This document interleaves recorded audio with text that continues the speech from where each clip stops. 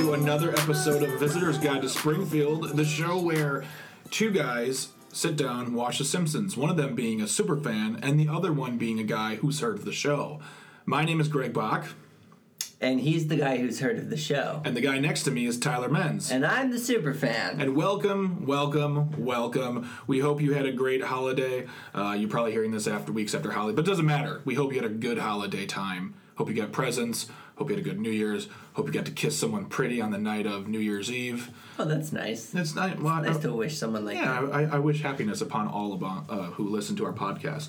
And if they don't listen to our podcast, I couldn't give a crap about it. Wow. Yeah. Bitter. Exactly. Until they start listening, that's when I start caring. It's quid pro quo, everybody. Quid pro quo. So yeah, we are sitting down today and we are talking about the episode The Call of the Simpsons, which is Season 1, Episode 8. Released on February the 18th, 1990. But wait a minute. Whoa, hold up. We didn't just listen to this episode, just Tyler and I, did we, Tyler? No, in fact, we watched the episode, not listened to it. I don't understand myself anymore. I've been drunk since Christmas. Not alone, though. We have a special guest for you guys today. Who is it? Please welcome the one and only Jordan Gwostowski, everybody. Yay! Thanks for saying my name right. You're welcome, Mr. Gwarnick. That's right. That's how you do it. Thank you so much, Jordan, for being on the show. Thanks for having me. Yeah. So, Jordan, you are a podcaster in your own right? I do. I have a podcast called Punkcast. It's you told me I couldn't swear, but it's the name of it. It's the name of the show. Take that, FCC. So it is a podcast about puns. Punkcast, a podcast. You can find it on iTunes, Stitcher, SoundCloud, where all your favorite podcasts are found. Can I find it on the place where my least favorite podcast? I guess if Pandora. with your Does my Zune carry your podcast? it probably does. Yeah. All right, I'll squirt it to you. Jordan, you're also an actor / writer. On occasion, yep. I've done some productions. I produce some of my own stuff. You can find me 3 years ago on a Cellcom commercial with the great Mike McCarthy. Wow. Oh, well, Yes. judging on the Packers' victory I saw tonight, I'm kidding, they lost. They lost so hard tonight. Okay. You're dating the episode. I don't care. I don't care.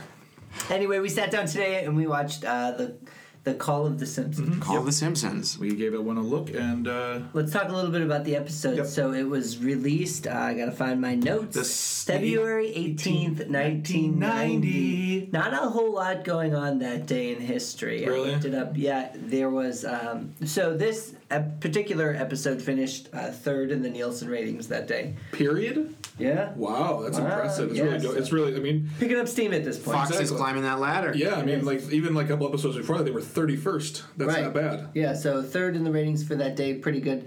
Other than that, though, Sinead O'Connor was at the top of the Billboard charts. And then she decided to rip up a picture of the Pope, and Right. that came tumbling That was down. the song, Nothing Compares. Well, that was a song, but she didn't sing that song when she ripped up the picture of the Pope. I thought she did. I think if I'm not mistaken, she covered a song, spoken word, a Bob Marley song, and then ripped up a picture of the Pope and said, "Fight the real enemy." The 90s were SNL, weird. yeah. The 90s were weird. Yeah, they were. But hey, I understand. It's a struggle. And Lorne Michaels was like, "Never again will she be on the show." I'm not impressed with her. Both very good Lorne Michaels impressions. So the episode itself, that was okay. It wasn't. Yeah. You're giving it an average rating. Yeah, I'm gonna say. I mean, we watched it. There was some good stuff in it, but I gotta say, all right. Yeah, I kind of agree. I definitely, it's in my canon of like ones I remember and had like on VHS taped off of the television that I kept watching over and over again, and so I remember so much of it. But there's a lot of things about it that just kind of leave me like it doesn't really have any resolution to it. We'll talk about that. Yeah, let's start talking about it. That's interesting that you both say that. I don't know if you know, this episode is actually nominated for an Emmy. Wow. Yes. Well.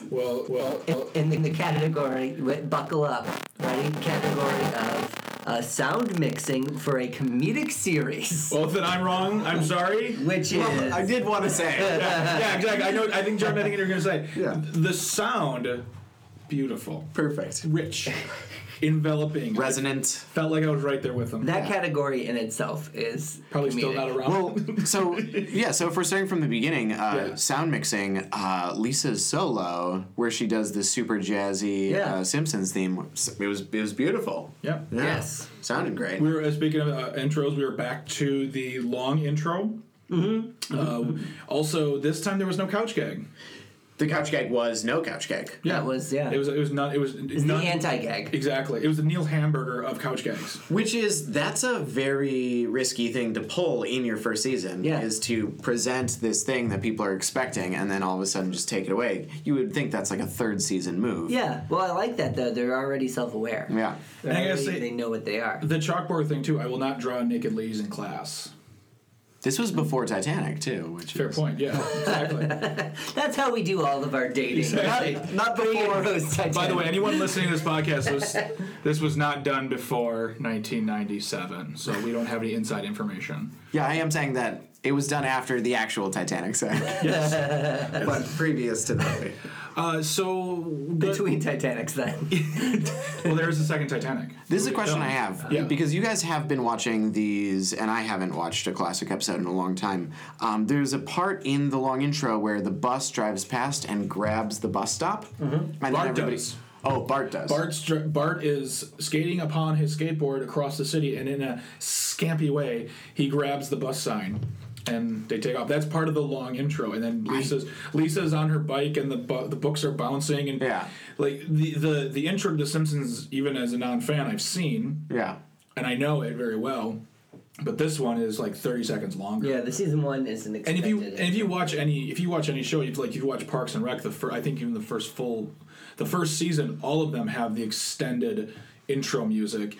And then they eventually cut it down. Cheers was the same way. Yeah. Cheers until like season 7, they would have the full theme song, and then they cut it down, just a way to get to more content. Because in television, especially in comedy, 30 seconds to 45 seconds is so much more you can put into an episode. I like how the TV show Louie did that, where there's the whole extra montage in season 1 where he's like just taking a shit in a public bathroom. Yeah, taking poop in a public bathroom. Whoa, guys, we're sorry to put the kids to bed. It's going to get crazy here on the Visitor's Guide After Dark. I do. It's kind of like the pilot episode of Fresh Prince of Bel-Air, where you got the whole wrap. Yeah, that's the story. It's true. Yeah, there's so much more you learn from that story.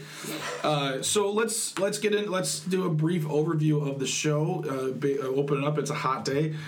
Bart and Homer are doing some yard work. The Flanders kids are annoying Bart with their cool riding lawnmower. Yeah, Bart's got a pusher. Manual. And then Flanders shows up in a brand new RV, and Homer is enamored, and he just wants one. Mm-hmm. And what's funny is when Homer says, "I get your mail every once in a while. You make like $27 more a week than I do." I didn't expect Flanders to say what he said, which I thought he was like, well, I save my money and I'm very frugal. He says credit. Yeah. It's like, that's to me is a very un-Flanders. To me, that's a Homer thing and not a Flanders thing, the way Flanders is so straight-laced. I think Ned's a guy who knows how to make his money work for him, though. Yeah. You need to build credit. That's right. Yeah. But he doesn't say it in such a sense. He just seems like he says credit, because that's the answer. Because that's the world we live in now, especially. I mean, credit's been around for a long time. And that's what I found interesting in the next portion, which is when he went to see Cowboy Bob. Cowboy Bob. Played by Mr. Albert Brooks, the very first special guest The Simpsons had. I mean, think about that. In the 8th episode, yes, that's true. Yeah. Yep. Yeah, it's true. You couldn't see it, but Tyler was doubting me. I looked this stuff up. I was thinking. But even in their first season, in the 8th episode, to get Albert Brooks on that show, I think that's a big deal. Albert Brooks is huge now, but even back then, I mean, he was even bigger, too. Mm-hmm. I mean, but they go to Cowboy Bob. Homer wants the biggest ones. They show him the ultimate behemoth, and they run the credit, and I like the alarm goes off, and Homer says, "Is that a good thing?" And Cowboy Bob says, "Is an alarm ever a good thing?" You ever know a siren to be a good thing? Yeah, exactly. And all over the office, there's just signs that say "bad credit, good." Yeah. what I thought interesting about that too is, especially in today's day and age, back then, and in 1990, I was not buying anything credit because I was 13, but in today's day and age, it seems like even if your credit would set off an alarm, they'd still try to sell it to you. And I think about that in as far as the housing bubble, when people who couldn't afford, like $500,000 home were getting loans, and they're saying, "Don't worry about it, you'll be able to afford it." And then 4 months later, it's we don't have anywhere to live anymore.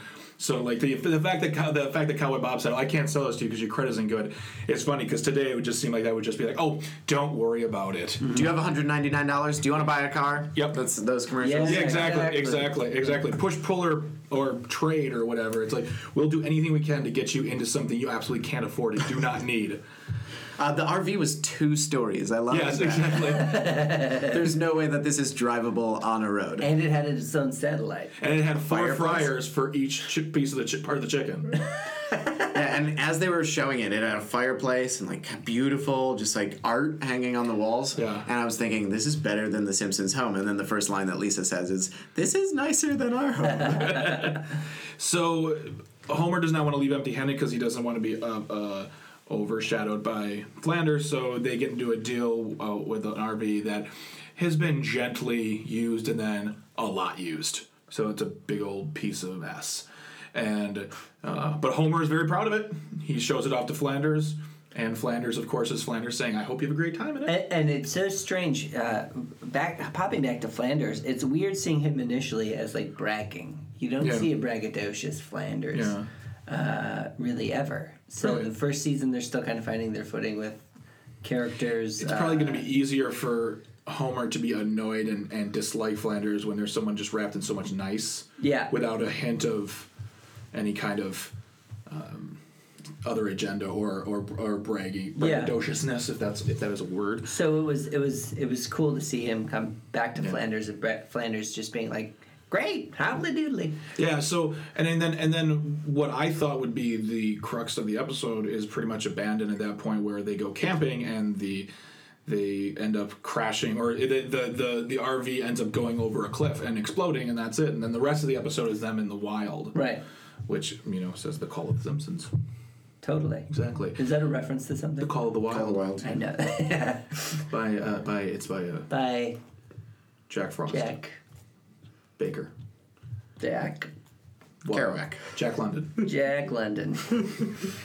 Jack Be Nimble. By Jack London. Be Nimble. I like that they don't really there's no tragic event that gets them over the cliff. It's just Homer's driving and then parks halfway over the cliff. Everything's fine, then all of a sudden, oh no. He goes, "Should we stop here?" And they say yes. And then he stops the car, and they happen to be halfway over the side of a cliff. That kind of brings us to one of my favorite gags of the episode. It's where they were teetering on the cliff, and they just teetered for such a long time. It was just, it had you on pins and needles, really. And they had me almost over the edge. And then I don't know if you saw later in the episode when they were going down the waterfall. Yeah, they teetered on the waterfall. Yeah, they were swimming. Just keep swimming. And so the, RV bites it, and they are left in the wild. And Homer is, it looks absolutely terrible. And Homer's got the best attitude. Until he walks away and he decides to scream some really poor things, and everyone can hear it because he's echoing throughout the canyons.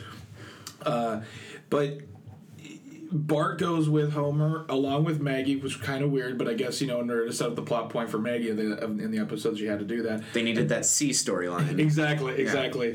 And then Lisa and Marge are by themselves, never really worrying at any point too much about them. They were never crazy. Very cavalier.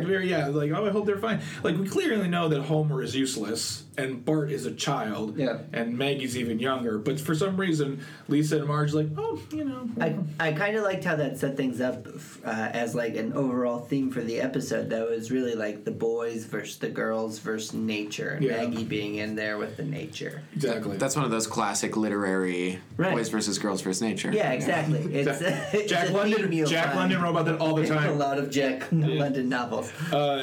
So they go off looking for, and Maggie gets sidetracked, and she gets accosted by a bear. but not really. I liked that. That was really cute. Yeah. Like it didn't really do much. You didn't actually really need to have it in at all. It was just sort of cute. But her interaction with the bears throughout the episode was really nice. They stole for her and took care of her, and she took care of them. She was really their queen. I really saw them as she was the queen of the bears for the episode. Peggy Simpson, Queen of the Bears. I know lots of young ladies who were Queen of the Bears. I've been to Pride Fest many times, and so this is where I sort of fall off a little bit because Homer and Bart get in the water, then they end up naked, then they end up covered in leaves. It's kind of all over the place. It is, yeah, it really is. I mean, especially when you have 3 separate storylines going on, and you're not really paying a lot of attention. So the thing is, like, you're not paying attention to Maggie and to Lisa and to Marge, because what they're doing is essentially sitting and waiting. They're not doing anything. Yeah. Maggie is interacting with the bears, which is very interesting. So, like, there was all these storylines happening, and I feel like nothing got any good attention. And then it all came back around when Homer is covered in mud and can't speak because he's got a mouthful of honey and bees. But I agree in a general sense that there's no great development in this episode, but there are some great gags. There are great gags, yes. Gags. Like I don't doubt that. Yeah. The line that gets me is when Homer says it's like third sense. Having a third sense. When he sets up the trap. Yeah. And Bart goes, "What are we supposed to do with that? Hang ourselves?" And what's interesting is the rabbit company is drawn, of course, in the Life in Hell fashion. The rabbits from Life in Hell, which is Matt Groening's comic strip. That when I looked it up, by the way, didn't know it stopped being published in 2012. It's been around for 35 years. I never knew that. But they were that little rabbit that was flung to another dimension. It was very Wile E. Coyote. Yeah, and that I was going to say that was very Looney Tunes-esque, and as well as the picture of the RV falling off, where it just falls off, and you just see the plume of smoke and then the explosion. This episode has kind of a lot of allusions to older animations, because you also see like the Homer and Bart as like the Yogi and Boo Boo when they're smelling the food and they go into the bear's den. I thought it might have been an allusion to Yogi because they meet up with some bears. And I just say one of the other things too that I found a little disappointing was that all of a sudden that offshoot of the couple hanging out in the woods and the husband's like, "Oh, come get me, bears," and like nothing really happened. Yeah, like, just the bottle was stolen. Yeah, there should have been something. Like at least it should have been Maggie scaring him or something. Like there wasn't a lot of payoff to even that.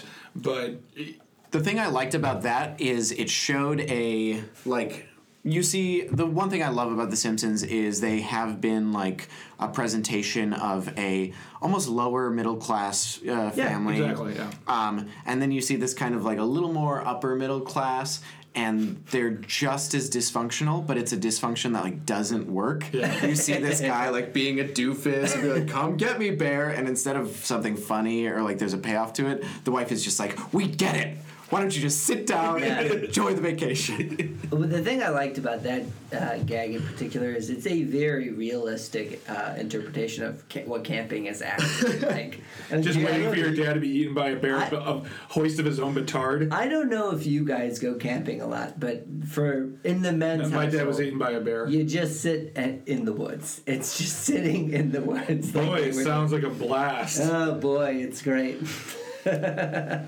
Another thing is when Homer thinks that Bart is lost after they fall down the waterfall. Yes. He finds his lucky red hat and he goes, "His lucky red hat." Mm-hmm. And that was something that I haven't thought about in a long time, because I think that idea was abandoned maybe like 3 seasons in, is Bart's red hat. Lucky red hat, yeah. I remember, Yeah, that's true. You don't see that. Didn't know you had a red hat. After season 3, I don't think. There's like that, there's the Indiana Jones gag in the later where he like grabs for it, but I didn't even think about it until Homer brought it up and shouted it to the heavens. Yeah, also I thought it was funny where he's like, "Conceal your nakedness." Yeah.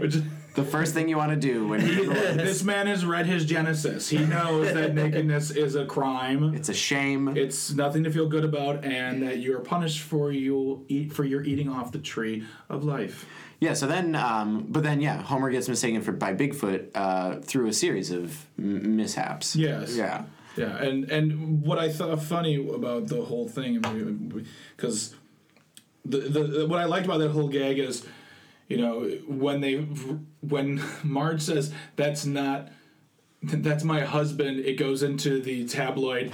Bigfoot's wife. And what does he like eating? He likes eating pork chops. Pork chops aplenty. And that is the first mention of Homer liking pork chops. Okay. Which is Homer loves pork chops. Right under the headline too, there was a little thing that said tasty recipes inside. Oh, go on. Well, I was just gonna say, if you want to make your own Bigfoot pork chops at home, I love eating Bigfoot. Oh my god, it's so tender, especially the inner foot area. You know, for me, the being comfy with the nakedness at first was very weird. Just like, I'm naked, you're naked. Like there was literally a like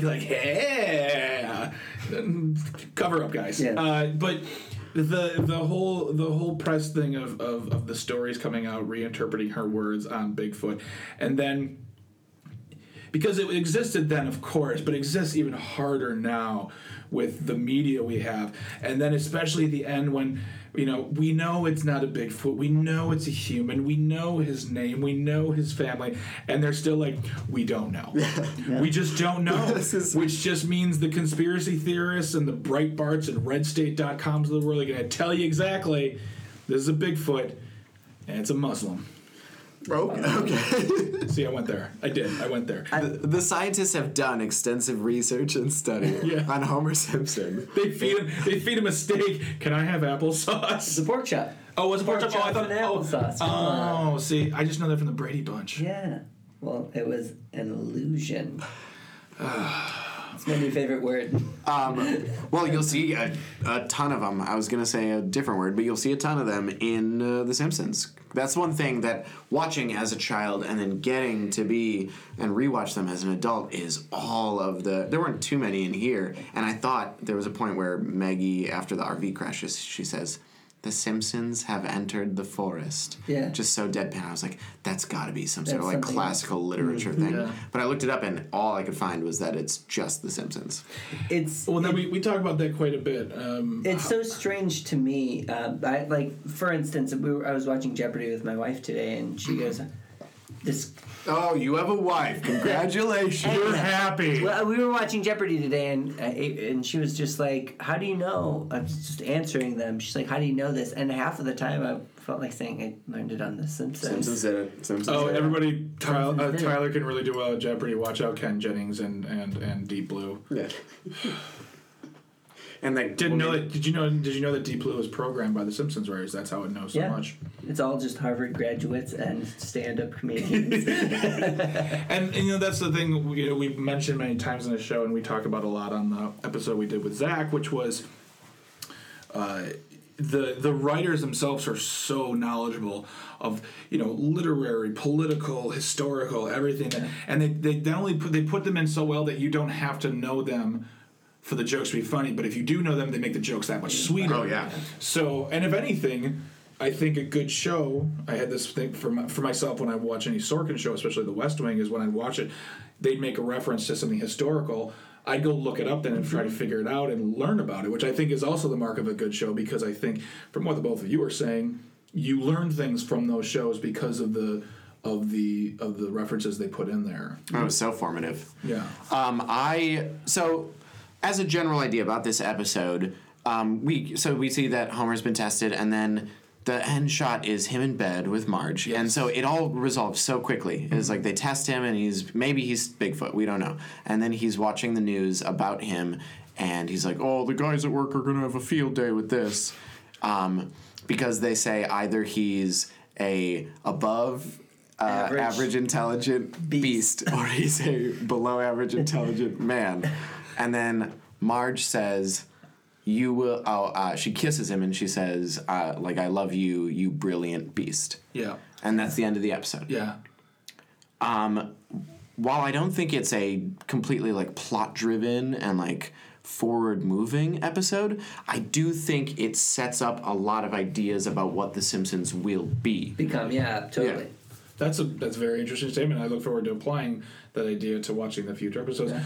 For me, watching that, I like watching the showing of a couple that no matter what they go through, they're so in love. I love the fact that Marge is so in love with Homer. Mm-hmm. I love the fact that Homer being so insecure with himself and nervous about what other people are going to think of him, and when things ultimately fail on him, he's always got Marge to not only say, it's okay, but I really love you, like you are my, you're my husband. And there's something very endearing I find about that, because at the end of the day, that's what the characters need. They need each other, and when they have each other, that's great. There's always a sense of bonding.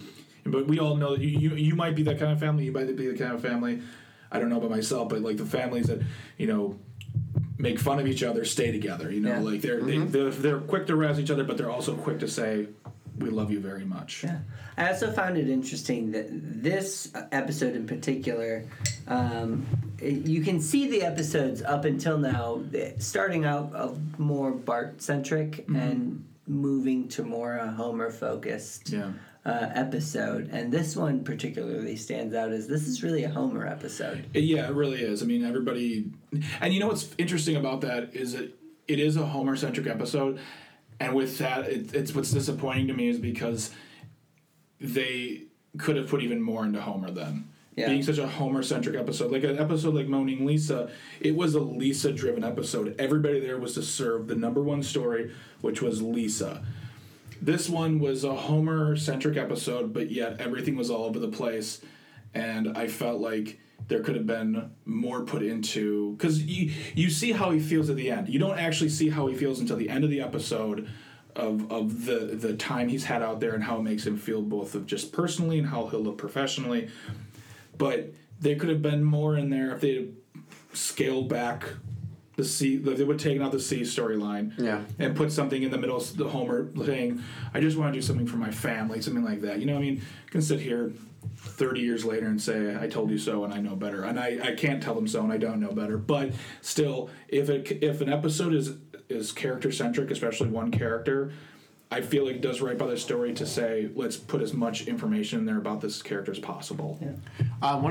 Just to talk in these classic literary ideas, Moaning Lisa, that seems like she's having self-conflict. Mm-hmm. She's like, it's a man versus self. We see a lot of like these characters having their own personal journeys. I think a lot of what this showed was how the Simpsons work within the greater idea of the world. Yeah. So, like, we saw another family that wasn't, like, even, you'll never see that other camping family. But it was just like, oh, yeah, that seems like my family. Like, the two guys sitting around and the dad kind of being a jerk and the mom being like, stop being a jerk.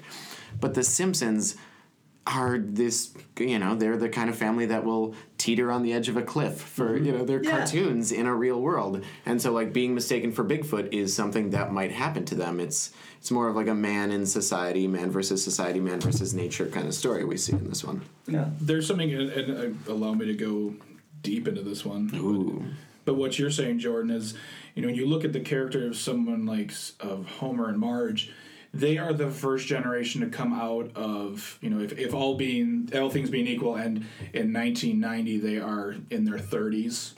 They're the first generations to come out of the war, like as a babies, the baby boomers, where their parents wanted them to do better, and those parents got the jobs out of the factories to make a good living, to create a safe and secure America where your kids did better, and he works in a nuclear plant with supposedly a good job, and she's a housewife, and you're supposed to be doing better, and when things don't go better, you think to yourself, well, what am I doing wrong? Where am I failing the dream that I was raised to have? And here are my kids. I mean, I'm going deep into it, but I'm sure there are a lot of parents out there who in those days and age and saw, oh my God, I came out of the America of milk and honey. Yeah. I grew up in a beautiful suburb. I went to a nice school, and now I have this job that doesn't pay a lot. We're having trouble. It's an interesting to look at it now. It can be an interesting study on character development out of a certain period of America that was supposed to be beautiful. Yeah, I definitely agree with that. I think all in all, like you said, it was a fine episode. Yeah, it was an okay episode. It had good stuff on there. So absolutely. But for me, I'd have loved to see more with Homer. Then, if we're going to call it a Homer-centric episode, which I agree with you, I'd like to see more development with Homer as far as more backstory with him. Agreed. So, So some things we wanted to talk to Jordan about. Hey, what's going on? So Jordan, we have big questions. we have big questions. No, so you are a performer, you are an actor. Sometimes people tell me that. Okay, confidence, my friend, confidence. But Jordan is Jordan. Whatever that might mean. Defies Jordan, label. period. Okay, so before you ask me any questions, I do want to say it's like around Christmas, it's around the holidays, so I wanted to bring you a little Simpsons gift. Oh, God. So this is both within The Simpsons, and it's also within my realm, which is puns. So Dan Castanella, the voice of Homer Simpson, on the Tracy Ullman Show. Yes. The word dough came from, in the script, annoyed grunt. Are you familiar with this? Yes, I am. Okay, so... Greg's not. All right, so... The word dough, it was originally a word that I will not utter on this podcast, and Matt Groening was like, can we just shorten that up? Can we make it something simpler? Yeah. And so he came up with dough. And so in scripts today, it does not say dough unless it's like a certain joke. It says annoyed grunt. Mm-hmm. And the writers of The Simpsons will, in titles for the episodes, put puns using annoyed grunt instead of dough. So there's an episode called Supercalifragilisticexpiala annoyed grunt. And there's all sorts of episodes that instead of using dough as the sound, it just says annoyed grunt. That's I love that. I love that. If you are a fan of the show Arrested Development, when he plays the doctor on that episode, there's a moment where he's talking to the patient and something happens and he just goes dough. Just real, like, it's real under the, just like, if you don't hear it, you won't catch it, but when you do, it's like, it's really funny. It's funny to me, at least. Okay, fine, whatever. Dough is one of many words from the Simpsons lexicon that's been added to actual dictionaries. Yeah. Oh, yeah. Yeah. Who would have thought? I bet the definition is dough, annoyed grunt. A deer. Oh, I was thinking, okay, never mind. I was wrong. So yeah, well, thank you for that piece of trivia. No worries. Merry Merry Christmas. There you go. Thank you very much. Thank you. I'm Jewish. That's fine though. I won't say that other thing. So you being a performer, the questions we have for our other guests is, growing up from when you started watching. First of all, how old were you when you started watching? Probably too young to be watching The Simpsons. Did you lie about it? No, my parents got kind of weird about TV a little later, but they definitely let me stay up just until The Simpsons ended, because I remember hearing that dun dun dun dun dun dun dun. Oh, yeah. That was like, I was like, bedtime. Yeah. Yep. So that was my bedtime, but they let me watch it, and then they got a little weird, so I had to sneak and watch it. So when you snuck and watch it, was it like, Greg thinks this is hilarious, but I used to lie to my parents. I used to tell them I was watching Frasier. Frasier is so much worse than The Simpsons. Here's the thing is, I just want to imagine there's some kid listening to our podcast, and their parents saying, "What podcast are you listening?" And they're like, "I'm listening to the Frasier podcast." A Visitor's Guide to Philadelphia. So you were young, and in your performing career, how much did The Simpsons influence you or inform your style? You know, being a very... I told people to eat my shorts all the time. No, I mean, just the type of comedy that came out of The Simpsons. I mean, I was a naughty, like, class clown, and so that was so much Bart, and just his, like, connection to his family, but also being just kind of this mess up the whole time was something that I totally related to. Lisa was my first crush ever, which is a weird thing to think about. Cartoon, yeah. But I loved her. We're not here to judge Tyler. She's hot. She's 8. Well, we were when I was a kid. You did not watch it. Bart and I are the same age. We're the same age. We are. All right. But I mean, as writers and comedians and performers, as we are and aspire to be, I mean, the writers and the people that you saw grow up through this, like Conan O'Brien and Bob Odenkirk, Dana Gould. Yeah, these guys shaped so much of the comedy that I watched and has made me into the kind of performer I am today. So I definitely have to say that if this was like 50% of what I was watching as a kid, which it probably was because there wasn't a lot of TV back then, it's totally formative. Excellent. Okay.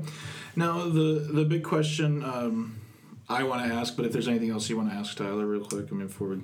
Because I feel like the question I'm going to ask is like the big question. It might not be the big question, but in my head it's the big question. Do you think it's the big question? It could be the big question. That's I'd like what it I to be. ask. I'd like it to be. Why do you think this is the big question? Because I grew up. This is the big question. Because I grew up. My dad worked in a nuclear power plant. He didn't really achieve much in his life, and I want to feel like I could do better. Yeah, but you had an RV.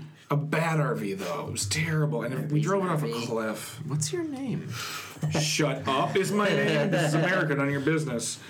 No, ask your question. So, in your history of watching The Simpsons, did you stop watching them after a while? I definitely did.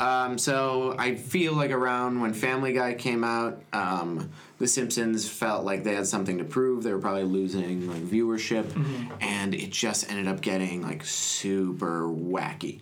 Yeah. And I feel like it's scaled back. I've seen a few episodes in the last couple of years, and I've enjoyed them. Okay. But I mean, we're on what, season 27 now? Mm-hmm. And there's so much content out there right now that I think I've seen enough Simpsons in my life. Yeah. It's a lot of things battling for your time. That's the thing. And nowadays, most things we watch, there's very few shows I watch in their entirety. There's most things I catch online in snippets. Like most late night shows now, I watch in snippets. I don't watch. Yeah. I think most of them survive on YouTube clips. Yeah.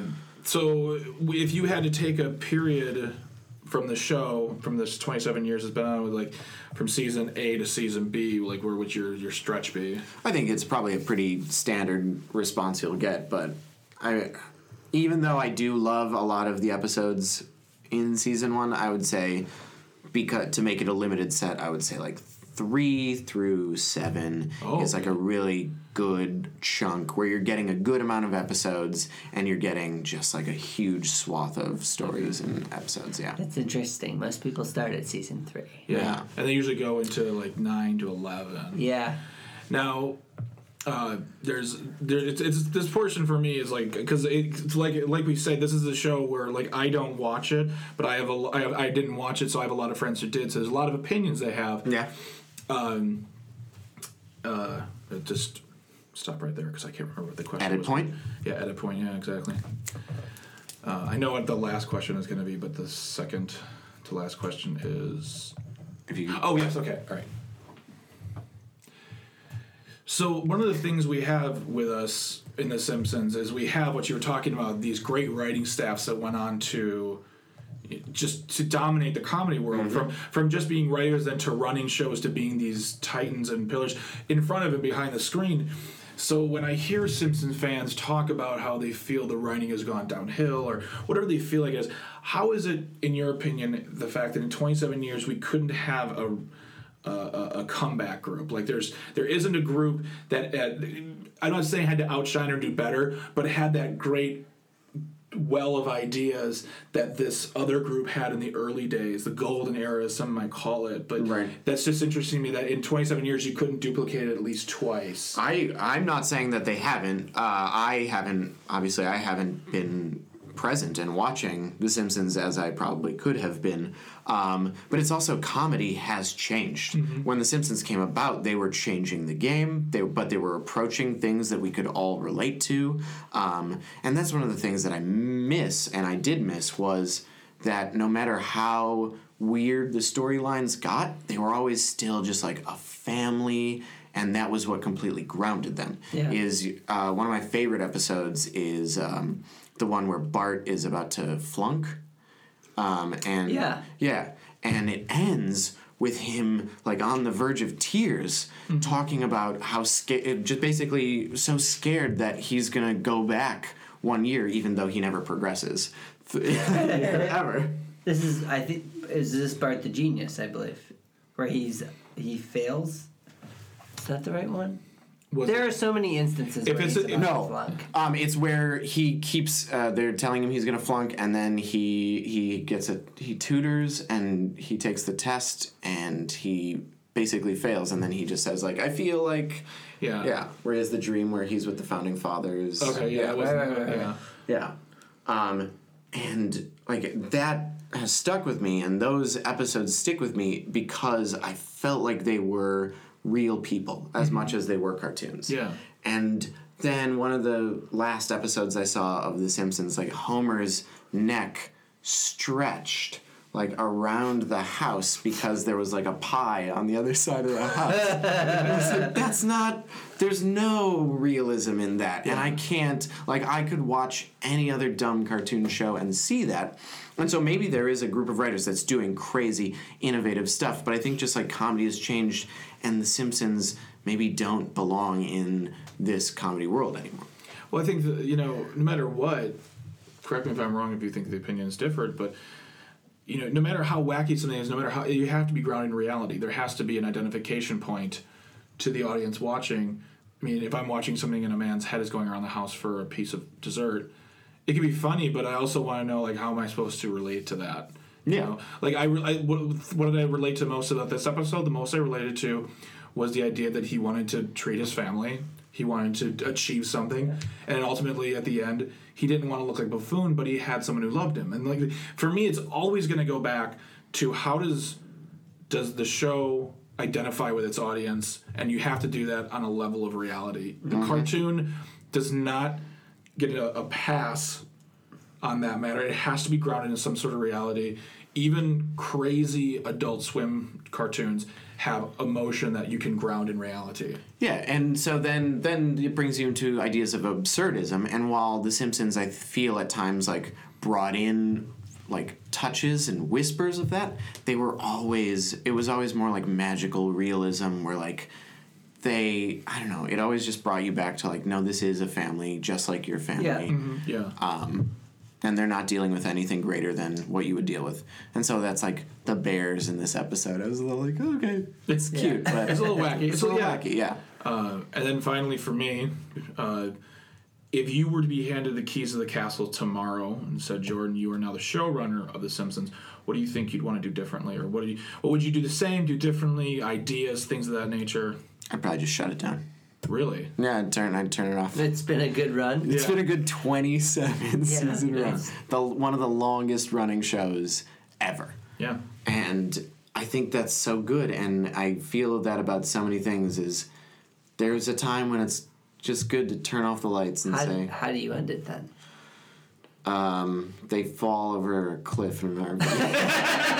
Oh, okay. Well, that's a great place to... Yeah, I've got one last question. We don't care. That's fine. So we're moving on. What? No, I'm just kidding. Jordan, where can people find you? So you can go to Stitcher, SoundCloud, iTunes, Punkcast, a pun cast. It's also a podcast, so that's how you listen to it. It's a podcast that is a pun cast. It's me and my brother. We make puns. We play pun games. I'm going to have Tyler guesting on it soon. He'll be probably spread throughout a couple episodes just to get as much Tyler as we can get. The more Tyler, the better. That's what we say. That's our actually tagline for the podcast. So you can just find that on Punkcast, Punk_ast, Instagram, Twitter. Constance Wu from Fresh Off the Boat said we're her favorite podcast. Wow. Really? Constance, listen to our podcast and say that we're your favorite podcast about The Simpsons. She also said she hated Radiolab, which I don't stand by. Constance, don't listen to our podcast. We can't handle that. But yeah, that's where you can find me in a podcast form. Otherwise, Brutal Kind on Twitter. That doesn't matter. I don't do anything there. Okay. Well, cool. Do you have anything coming up? I mean, this is going to be released. No. No? Okay. No. Oh. All right. Well, Greg? Tyler. You can find me on Instagram, Twitter, Facebook, Tumblr, at J Tyler Menz. That's it. I love his. He's just branded. You can email me at jtylermenz.com or at jtylermenz. jtylermenz at gmail.com. There it is. Cool. So yeah. Do you have any shows coming up? Totally branded. Do I have any shows coming up? I've got a couple things coming up in January that I haven't announced yet. Yeah. What about you in April? April. Oh, April. I'll His be. wife. Yeah, that's right. April. Podcast. Good night. My wife. April, I'll be opening I'll be opening up for Andy Kindler at Club Garibaldi in Milwaukee. Very April cool. 4th, I believe it's a Monday. Along with Jay Cornelli of the Goodnight Milwaukee right. show. That's right. There will not be a reunion. No reunion. Sorry, fans. Infinite hiatus. Infinite hiatus. What about you, Greg Bach? If you want to find me, you can check me out on Facebook. You can check me out on Instagram and Twitter. Find me there at the letter I, Greg Bach, so I, Greg Bach, on those two sites. You could also go to gregbach.com for all my stuff coming up. We got these videos, show dates. If I ever type anything up like an essay, it'll be there, but it probably won't be there anytime soon. So you can see what I'm doing show-wise. You can listen to this podcast because that's pretty nice. I've got a show to announce. Oh, Yes. we'll announce it. Okay, all right. He wants trumpets. No, I guess I wanted some kind of approval. Ta-da! No, Go. and January 17th, next month, I will be opening for Hari Kondabolu in Madison. That will be very, very fun at the Majestic Theater, so go to their website to get tickets. I'd love to see you out there. We'd also like to thank Attic Stein, yes. for musical contributions to the show, Yep. and Gracie Film. Crazy Films for their last little sound snippet. If people listen to the very end, Yeah, listen to you'll all the way find to it. the end. It's like a Marvel Stinger, only it's better. Also, at Josh Comics for some artwork Yes, that he's yeah. contributed to the show. We've got a lot of great people who are putting out their talent for us, and we really, really appreciate it. What is it? What is the thing that Bart says in your opening song? Doe. What does he say? I keep thinking he's saying don't- like remix or something. I don't listen to this show. It's crass. I can't think of it off the top of my head. All right, I'm But sad. I've Sorry had- I asked. Had 2-3 beers, so So yeah, I just want to say thank you to everybody who's been listening, been sending us great comments. If you are listening to us on iTunes, please go to iTunes and leave us a 5-star review. Those reviews help us with possible advertising, help us with position placement on iTunes for podcasting and recognition. also they validate us. We validate us, they validate our feelings, they validate our parking. It's great stuff. So we're just really happy to have you guys listening to us, and we are very appreciative of everything. So please go to our respective websites to check us out. Go to springfieldvisitorsguide.tumblr.com for anything else going on. Drop your comments, questions, nice complaints there. Put pictures up if you want. Tell us stories about The Simpsons in your life. And I think that's it. Also, big fan to big ups to Matt Campbell and Milwaukee Comedy for being awesome too and being a supporter of the things we do. Yeah. Because he's just a great guy and we love him to death. So, Also, thanks for being here, Jordan. oh yeah, I guess you too, Thanks for Joe. having me. Whatever. Merry Christmas, guys. Happy New Year. Thank you very much to you too. To you and yours, and Happy Hanukkah. Listrom. I'm not Jewish. Hit the music. All right, thanks for listening, everybody. I'm Greg Bach, I'm Tyler Menz. I'm Jordan Gwazowski. and Bye. you are wonderful.